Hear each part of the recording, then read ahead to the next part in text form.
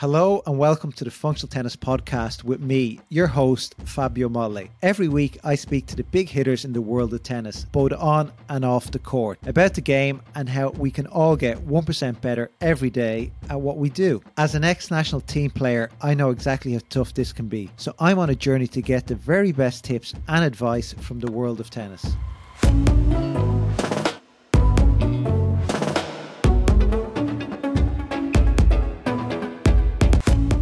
This week on the podcast, we'll be talking about the art of coaching with Michael Logarzo. Michael is a top tennis coach based in Australia. He works with a range of players from juniors just beginning their tennis journey to established tennis professionals like Zoe Hives. In our conversation, Michael explains why one of the keys of being a great coach is having a broad range of knowledge. We also discuss the best methods for motivating players, and Michael shares some really interesting ways of keeping players engaged by making them more responsible for their own sessions. But before that, I want to know a bit more about Michael's own tennis journey and how he started out. So Michael, how are you first of all? I'm doing great. Busy. So it's coming to that time of the year, the end of the year. So coaching year's finishing up and getting ready for the big summer of tennis here in Australia with culminating the Australian Open in a month's time. So really looking forward to it. Great. Well, thank you very much for jumping on. I've been a big fan of your content for a few years now. You make great content. All your coaching posts that I make, our fans absolutely love. Really excited. This is long overdue, this chat, I think. So excited to have you on. But maybe let's start off with telling our audience a bit about what you do, who you are, and how your tennis journey began. Yeah, so I'm a tennis coach, obviously. Work with a whole range of players, starting from those kids who are very young who are starting out, probably have that dream of being a top player, so helping them, and a lot of performance juniors, and as well as professional players, as working the main one with Zoe Hives. Feel privileged that I'm able to be able to work at all kinds of different levels, and I feel lucky because it gives me a great understanding of what each level needs. I just feel really blessed to do what I do. Probably fell into it a little bit. It wasn't the ultimate dream to be a tennis coach. It was always the dream to be a top player. But fell into it and loving what I'm doing. And each and every day I get up and wanting to be better. And that's what's driving me. So as I said, I started as a player, had a dream as a young kid to be playing at the Grand Slams, holding those big trophies up. Didn't work out the way I wanted. So my journey started when I was 8 years old. I remember my parents got me playing because they didn't want me to play Australian rules football and get hurt. So they just put me into some tennis lessons and I picked it up really quickly, really loved it. Then started playing some tournaments and just started doing really well from at a state level.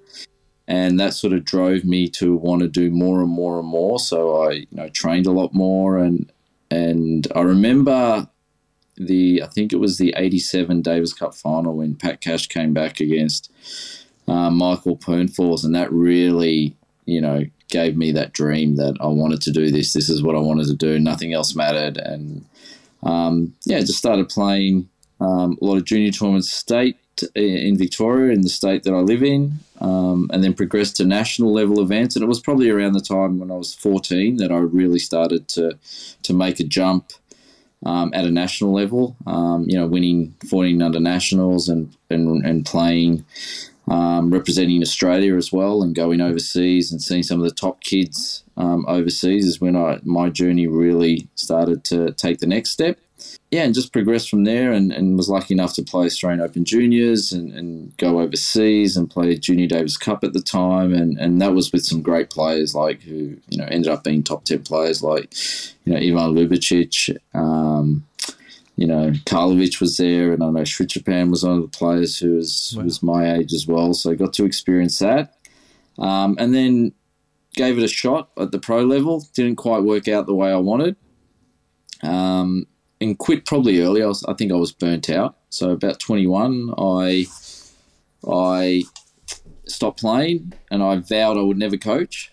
So I went to university and did a commerce and marketing and finance degree, and sort of was a little lost for a few years. Probably a bit disillusioned with when I stopped playing, and wasn't loving the game as much. And then I just got offered a job out of the blue one day. I got an email from a guy in New York who offered me a job at his tennis academy. And I thought, well, there could be worse places to go than New York. So I did that. Hopped on a plane, made a jump, felt like it was what I needed. And there I rediscovered my love for the game. And I guess in a way I fell into coaching. And that's where my real coaching journey started. Spent 2 years there, came back and have been going ever since. Great. Well, we're going to talk about your coaching journey, more about that in a few minutes. But first of all, going back to your junior days, do you remember like the exact day where you said, okay, I'm getting serious here, I'm all in? Yeah, no, I do remember. It was at the tournament called the Milo Masters in Melbourne. It was a 10 and under tournament, and it was the first time I'd played a state level tournament, and I made the semi-finals, like out of the blue. Like, had never seen any of these other kids playing. It was the first time I'd play, and I thought, I'm actually pretty good at this. And that's when I really felt like, this is what I want to do. This is the direction I want to head in. And what did you do to go all in? Like, did you just train every day, or what changed? Apart from the mental thinking to say I'm all in. Not so much training more, because I think I was training a fair bit, but I think it was that belief that I can give it a crack, and that I, guess had a bit of talent and I could play the game.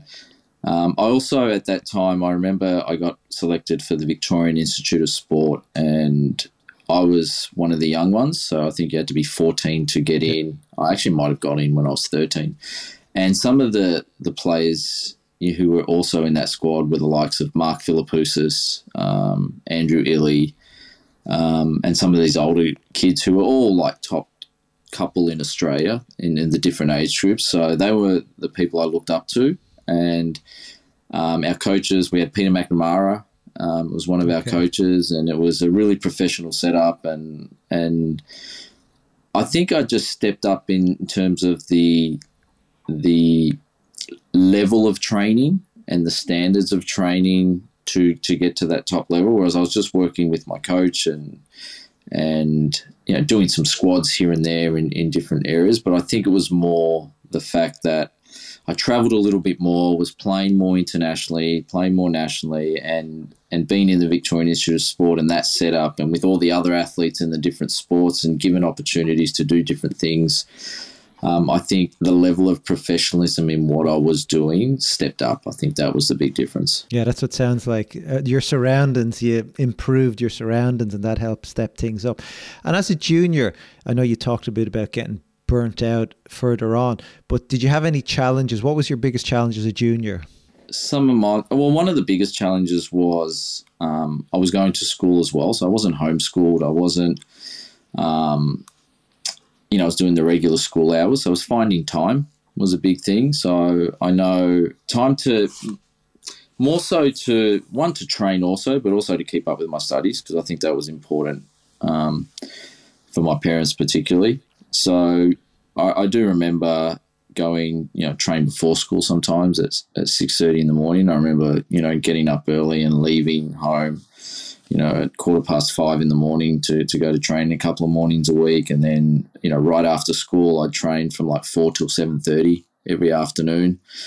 And with my parents working, having to make my own way there with public transport. So that was a lot. And then getting home and having to do homework was difficult. So that was probably one of them. I think having access to world-class, competition against the best juniors in your age in the world was difficult, being so far away in Australia.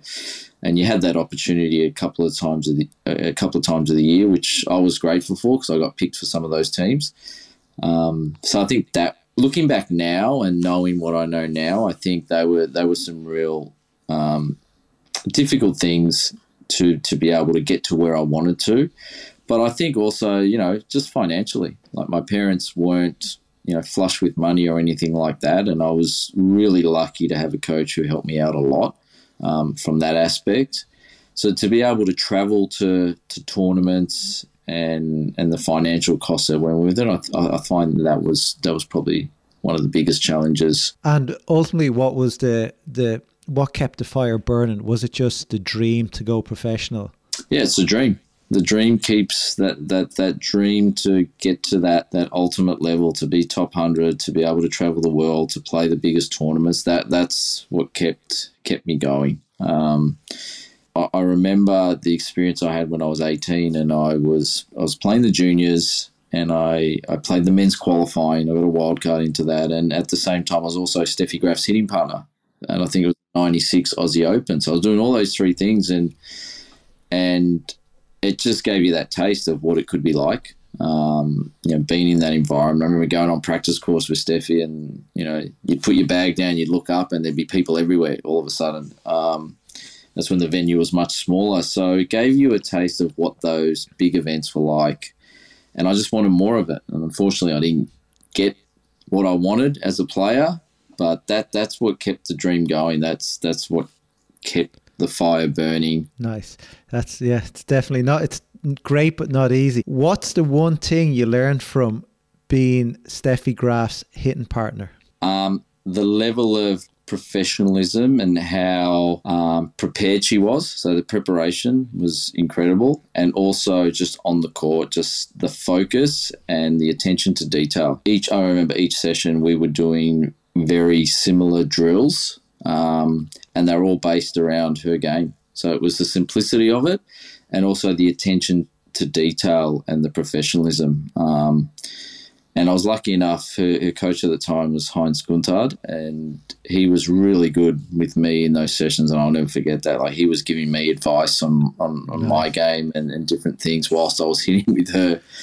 But they were the main things, was just that level of professionalism, going to the practice court, and it was all business, and it was really specific, and it was all set up and designed for exactly what she needed. So moving on to more current times, you're a coach, you work with players of all ages, levels, and obviously you work with Zoe, who's 150. Is she in top 150 at the moment? No, she's in the 700s at the moment. Oh, sorry. She was 140, but she's been playing on a protected ranking, and she's had an illness the last 3 years, so that set her back, but she's fit, she's raring to go, and hopefully have a big year next year. Okay, well, I'm looking forward to that year. But what makes you love coaching so much, and what makes you a great coach? I think for me, I have a real obsession and a passion for learning. Like, every single day I want to get better. I'm one of those coaches who doesn't think they're good enough, and I'm always looking for ways that I can improve my craft, that I can be better. And it's not so much from a tennis skills perspective, but it's more how I communicate with people, how people are thinking, how I can get the best out of them, not only from a tennis level, but from a personal level and from a psychological level, and all those areas. So I love learning off my team. So I think that's the biggest thing for me, and what I try to instill with my players is that hunger and that thirst for continuous improvement each and every day, because I think without that you can't be successful in anything. So I'm really grateful to have those opportunities in a lot of different ways. And also, I love going out and researching and finding how I can be better. That's basically, my philosophy as a coach, is just getting better each and every day. This new podcast format is heavily based on becoming better every day, 1% better every day. That's what functional tennis is about. And no better coach to have on to talk about this constant improvement. Where do you find, like, for other coaches, where do you dive deep to get more knowledgeable in all the aspects of tennis? Because we know it covers fitness, technical, strategy, nutrition. You have to know it all. Yeah, you do. You have to you have to have a broad base of knowledge, and that's something I really believed in. So I don't need to know, every single detail of everything. But like I've done some, sort of tennis, fitness certification courses. I've done some, some psychology stuff as well, because I felt like I needed to have an understanding, or at least a basic understanding of things when I do talk to my fitness people, when I do talk to the sports psych, that I have an understanding of what, one, they're actually talking about, and two, that I can instill these things on the court as well, and know what I'm doing. I was very lucky. I had a coach who would do a lot of mental training with me from the time I was 12 years old. So I can remember, doing visualization when I was 14. Wow. And going through that process and doing it the night before matches, and going, in a space by myself 30 minutes before a match and doing some visualization, and it was really, really difficult, and I probably didn't use it as much as I could have, because it's just difficult to master. But like having an understanding of that has probably filtered into my coaching as well. And also I love learning from coaches in other sports. Like it's actually, I love being in that environment. I've been lucky enough to be in, other sports environments, with teams and in their player meetings and how they interact and what they do differently, and trying to pick up, different things that I can use, with my coaching and with my players. And I love doing that. I love, it's probably something I like to do more of nowadays is seeking out other sports and what they do and what I can bring back to what I'm doing. Great. No, there's definitely a lot to learn, and it's it just gives you new insight. But looking back, let's say your career's finished, you hang up your tennis rackets, and I'm going to relax on the sunny side of Australia, which is everywhere. What would make you proudest of? What would make you happiest looking back your coaching career? I think it's knowing I've made a difference.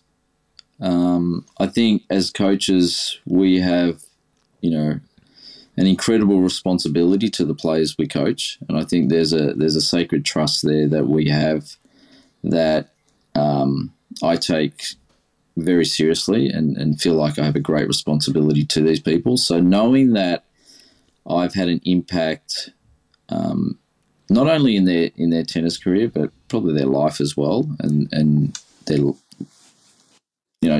lessons taught that they can take away with them afterwards. And I think knowing that players reach out to you, even after you stop working with them, I think is one way that happens. But I think that's the biggest thing for me, is knowing that I've made a difference.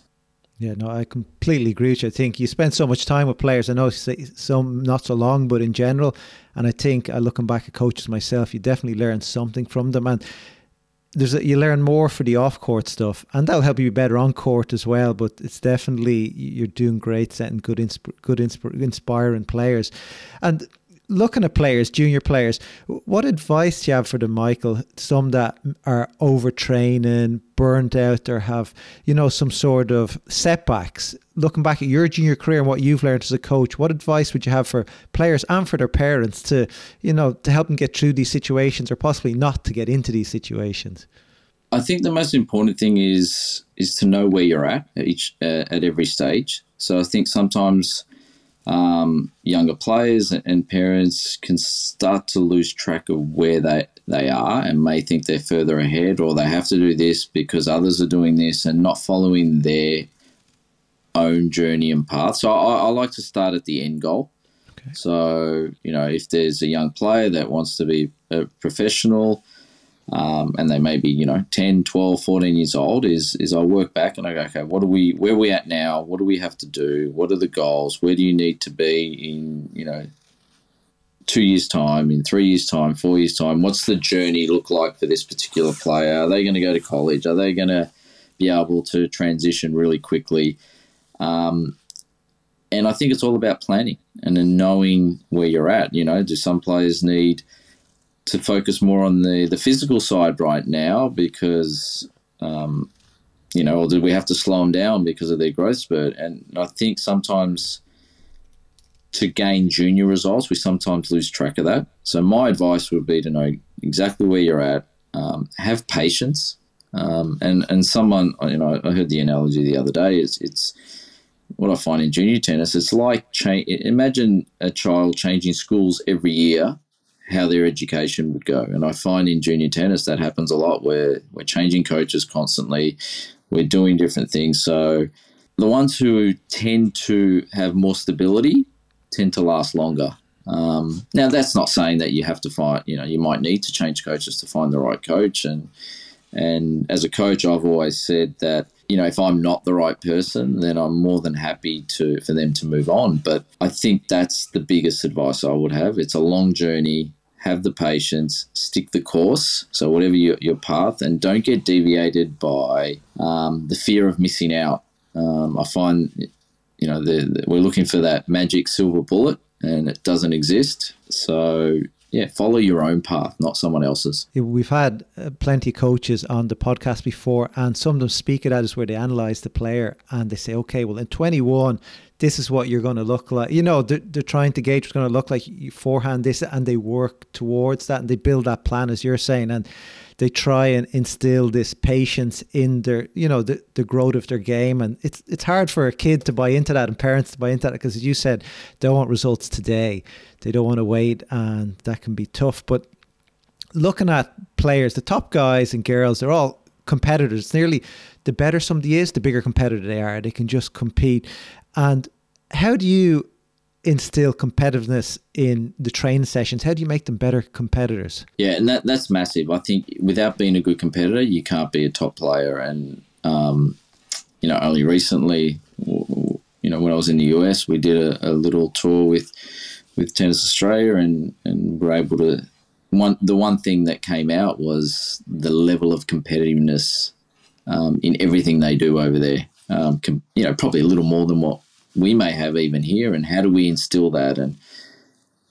And I think, and coming back, I've made changes in my coaching a little bit to try to create those situations even more so than I did before. Whereas I felt like I was doing it before, but I've placed an even greater importance on it. And it's more about creating the environment. So, if they're coming to a session with me, or if they're hitting with other players, or another one of my coaches is taking a play, is what kind of environment we can create to bring that out of them. And it may be, we may be working on some technical stuff, but how can I make this competitive? How can I get that out of them?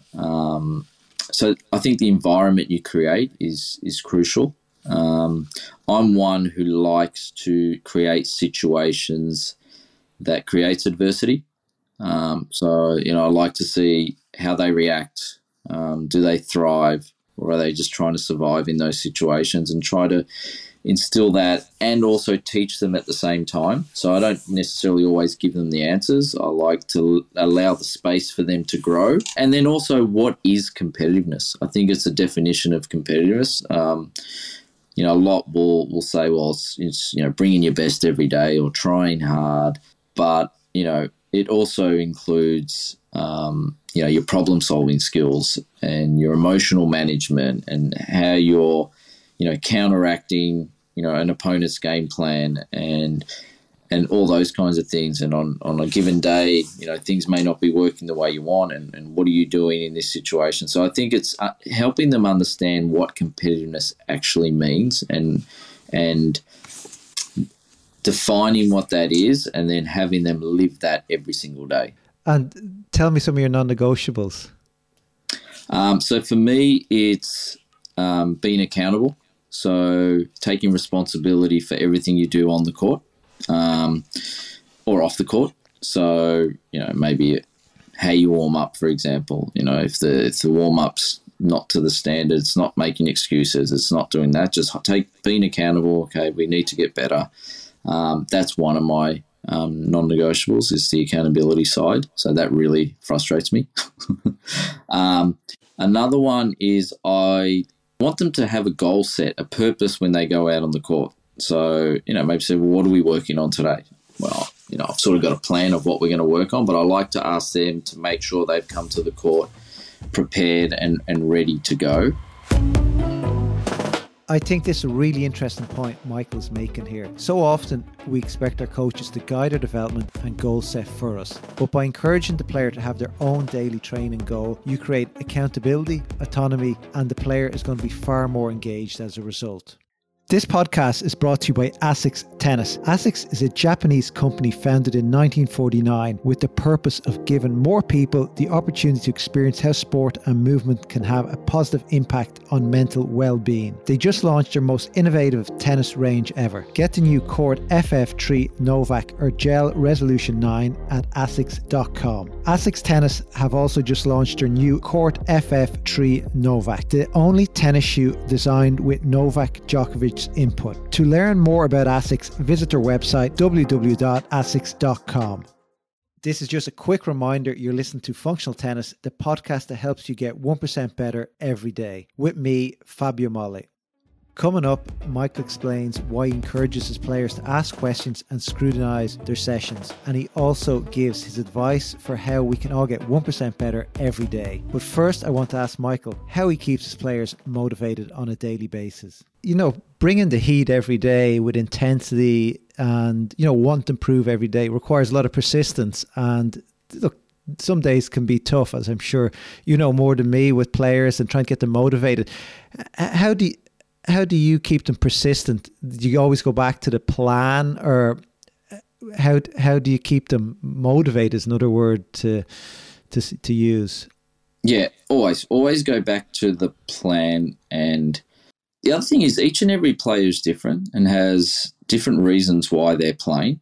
So whilst they may want to, they may say, oh, well, I want to be top 100 in the world, but that might not be their real motivation as to why they play. So it's actually digging deeper and finding out what drives them, which is really hard when you have a lot of different players you're working with. And sometimes they won't tell you, so it takes a while to do that. And once you find what it is that drives them, I always go back to that. So, the first one is, I'll always go back to why are you playing? Why did you start playing in the first place? What made you want to come back on the court when you had your very first lesson? And usually it goes back to, I just loved hitting balls. I just love doing that. And I say, well, that's part of our motivation to get back to it. But it's what's driving them, what's making them want to get out of bed. It's the end goal. I'll always go back to what's the goal? What are we trying to achieve? And goal setting. Goal setting is really important.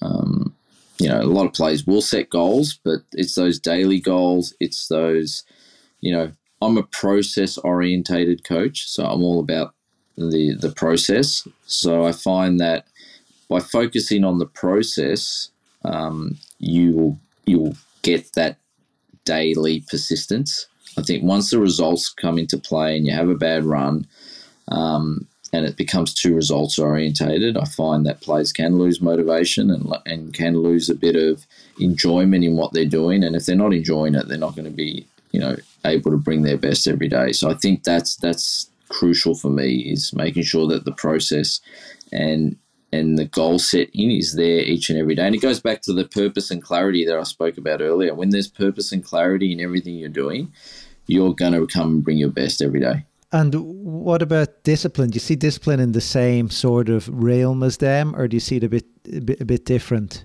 No, it's exactly the same. The discipline comes from knowing what you're actually trying to achieve. Without, the discipline to do the extra work, the discipline to go out and hit those extra serves, the discipline to stick to your fitness program and push yourself when you may not want to, or you've had you're going through a training block where you're hurting physically, but you need to push. It's all part of it. They're all intertwined. They all work together. It's not like one is different to the other. I find that they are all working together. So the discipline, the motivation to come back. The discipline comes from having the motivation. So if you've got that motivation to come each and every day to work hard to achieve your end goal, you will be more disciplined. And at the end of the day, I think it comes back to how much do you want it? How much do you care? And if players aren't willing to do the extra and aren't willing to do the discipline, well, they really care enough at the end of the day. And as coaches, we can't force players to do things. We can guide them and educate them, and we sort of facilitate the process for them. But, ultimately it comes down to the player and how badly they want it. Do you have to do something else that other people aren't doing? Well, not necessarily, but it's that willingness to do the extra.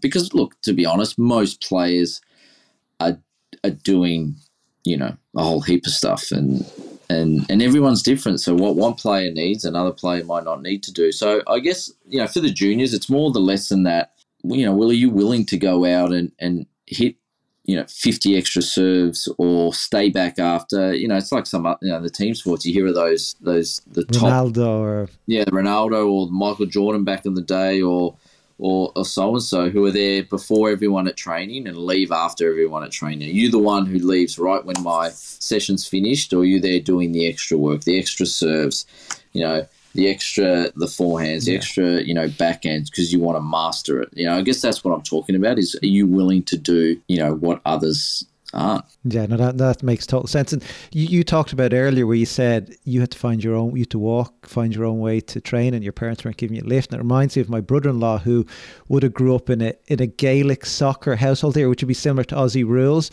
and he wanted to play soccer instead. And the parents said, if you want to play soccer, you're going to have to walk. And he used to have to walk miles to train himself, wouldn't get lifts, and there was just that burning passion to play. But Michael, how do you control somebody, their heart, they're burning, they just want to play so much, they're intense, but you have to instill patience in them. You have to say, wait, slow down there. How do you make sure they're patient and you're trying to reel them back in because they're too eager? Yeah, I think it's education.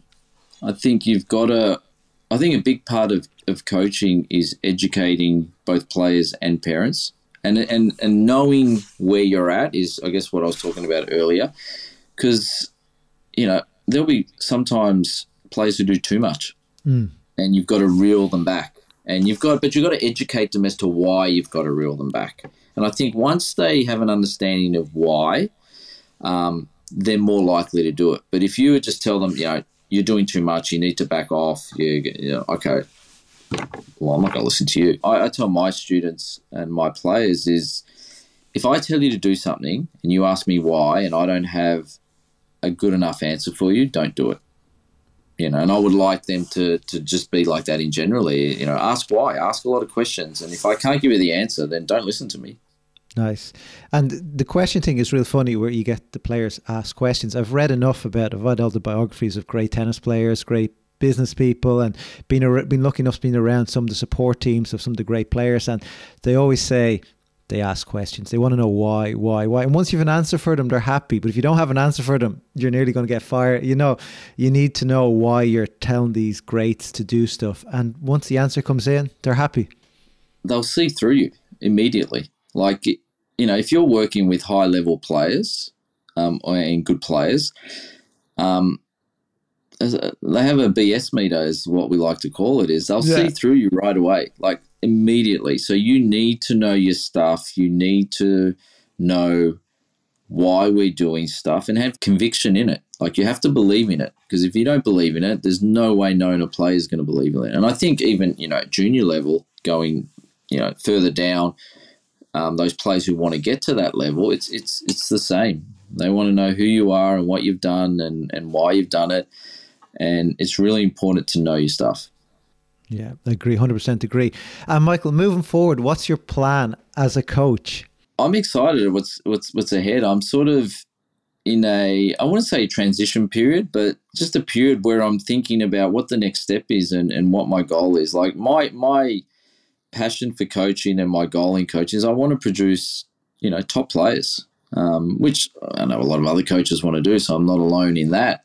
But how do I do it? So, in our academy, we're looking at how we restructure our performance pathway and how we even go younger than what we're doing now a little bit, and what that looks like going forward. And then from a pro perspective, still working with Zoe. So we've got an exciting summer coming up. So still keen to get her continuity and some work on the road, because I think there's still a lot of life in her, and we can get back not only where she was, but higher, I think. And I think Wimbledon, and you were there at Wimbledon where she qualified, gave her a lot of confidence when she'd hardly played at all. So that was a great experience and probably gave her that confidence, but also looking for new projects and looking for new challenges is what I'm all about. So I'm like an open book. Great. And what advice do you have for, you could say, players and coaches? I know they're separate, who want to be 1% better every day. What's your number one bit of advice for them? If you think you know everything, you know nothing at all. So my advice would be each and every day, keep learning, keep looking for new ways to get better.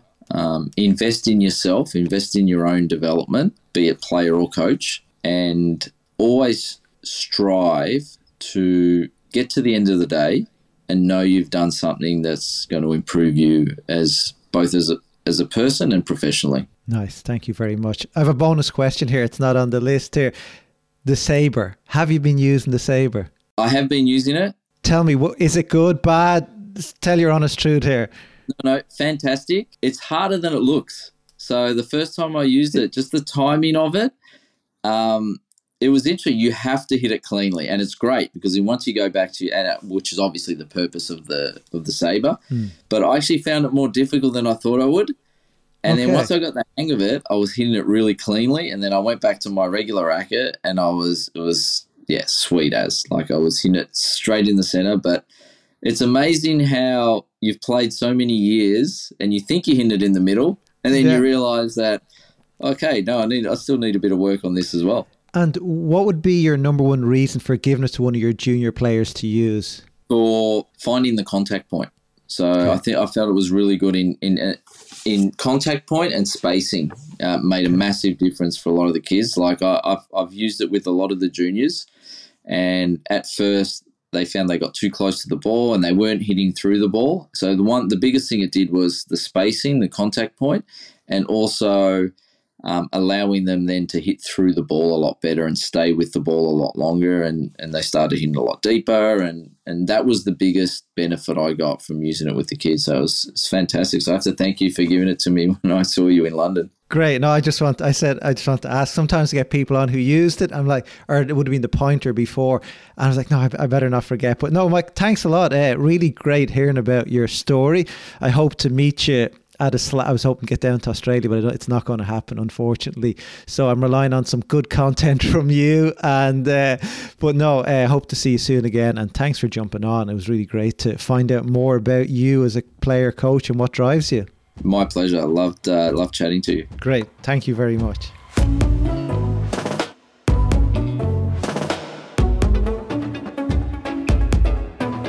Thanks again, Michael, for sharing your insight into coaching. It was really valuable, and I can see why so many top players have worked with you. I hope you enjoyed this episode of the Functional Tennis Podcast. Next week on the podcast, I speak with former player and now physical therapist and founder of the tennis tour agency, Matteo Tinelli. In the episode, Matteo explains the purpose behind the TTA and why he wants to make going pro more accessible for younger players. Matteo also shares his advice on overtraining and how to come back from injury. So hope to see you there next week. Just a few quick notes before we go. Make sure to follow the show so you get automatically notified about new episodes wherever you listen to podcasts. If you would like to learn more about me or the work we do at Functional Tennis, visit our website at functionaltennis.com. You can also follow the show on Instagram at the Functional Tennis Podcast and with me on Twitter, Fab Mall. This podcast is produced by One Fine Play. James Bishop is the executive producer. Connor Foley is the series producer. Kazra is our superb audio engineer and editor. I've been your host, Fabio Male. Thanks for listening to the Functional Tennis Podcast.